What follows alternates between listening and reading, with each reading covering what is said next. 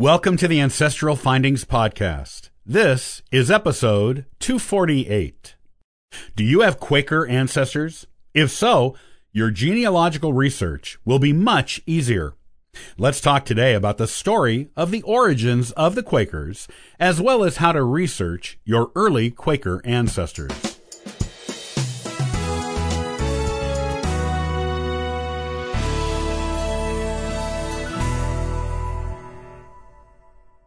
Quakers call themselves the Religious Society of Friends.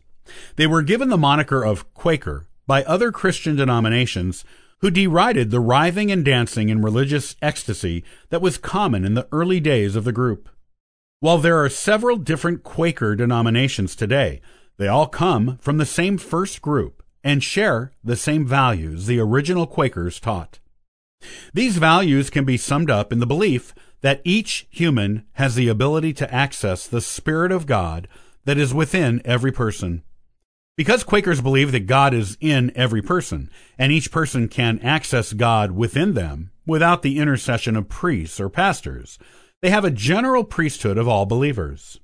Each member of the Quaker Church is a priest within that church, and can teach others and give testimony, even women and children, which is quite unlike most other denominations of Christianity. Quakers also avoid creeds and hierarchical structures. The different Quaker denominations that exist today include evangelical, holiness, liberal, and traditional. Original Quakers had meetings with no planned services. Most of the meetings were held in silence, until and if someone felt moved by God to say something. There are Quaker denominations who still worship this way today, while others have a prepared message given by a designated pastor, and sometimes singing as well. George Fox was one of these people.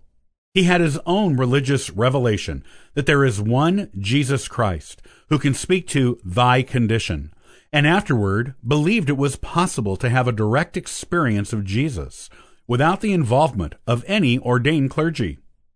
George Fox began traveling around England preaching this new religious testimony, then brought it to the Netherlands and Barbados. Because Fox taught that Jesus came to earth to teach people personally, that he expected others to continue this individual, personal teaching. Quakers came to consider themselves the restoration of the true, original Christian church. The Quaker religion caught on with great popularity in England and Wales, though the dominant Protestant establishment viewed them as blasphemous and an unacceptable challenge to the nation's social and political order. They were persecuted through various acts, beginning in 1662, but this persecution ended with an act of toleration in 1689. Meanwhile, George Fox's followers made their way to North America and began preaching their testimony to the English colonists there. Many of the missionaries who went were women, as women were equal priests and teachers to men in the Quaker Church. The Puritans in New England proved less than receptive to any Quakers within their borders, and even stopped a few would-be missionaries from getting off their ships before sending them back to England. The authorities did not want the Quaker religion to corrupt their pure Puritan citizens. However, word got out through a few missionaries who managed to get through, and via handing out Quaker pamphlets to the colonists. There were Puritan converts to the Quaker religion, and the Puritan persecution of the Quakers began in North America. Many colonial Quakers were imprisoned, fined, whipped, mutilated, set in the stocks, tortured, and banished from Puritan-controlled colonies.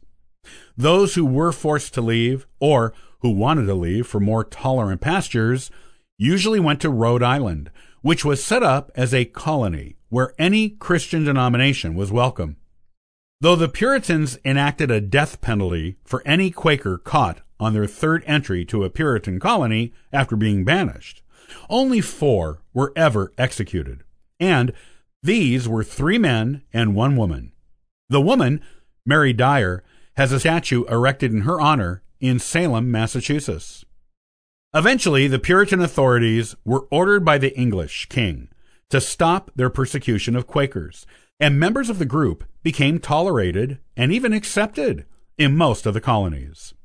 One colony, Pennsylvania, was even established by a Quaker, William Penn, and governed on Quaker principles. Over the centuries, Quakers have come to be known for many things that make them stand out from other religious denominations. Some of these defining characteristics include the following: using "thee" as an everyday pronoun, refusing to participate in wars, wearing plain clothing, refusing to swear oaths, opposing slavery, opposing the consumption of alcohol, belief in trial by jury, belief in equal rights for men and women, advocating for free public education. The early Quakers advocated boisterous and unruly behavior in order to get attention, to point out the fallacy of the regular Protestant church, and to get converts. By 1700, this behavior was no longer encouraged, though the use of spontaneity of expression during meetings was still a part of their worship. Later in the 18th century, the Quakers began what is known as the Quietist period, where they became a more inward-looking religious order and left off most of their conversion efforts. They also outlawed marrying outside the faith. Those who did would be excommunicated. Their numbers dwindled in America and Great Britain, but reached a point where they remained steady, though they were lower than they had been in the beginning. The formal name of the Quakers, the Religious Society of Friends, was adopted during this period and has been used ever since. If you have Quaker ancestors, you are in luck, because Quakers are well known for keeping excellent records. There are detailed records of births, deaths, and marriages of Quakers going back to the early 1700s. Most have been microfilmed by the Mormons and are available at their regional family history centers. These records can also be found on numerous genealogy websites, or even at Quaker churches themselves. Quaker cemeteries abound in New England.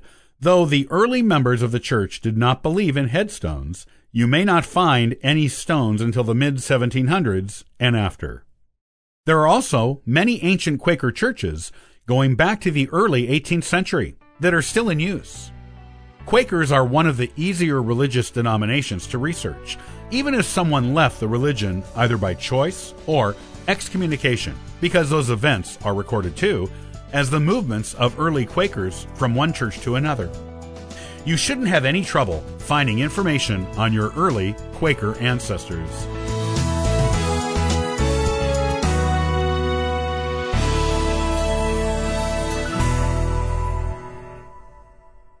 Martha Washington was the very first First Lady of the United States. We all know this about her, and that she married George Washington. But what about her life before him and after him? Do you really know Martha Washington? Tune in next time for her story. Thanks for joining me today. I'll see you next time on the Ancestral Findings podcast. And for further info, you can visit us at ancestralfindings.com.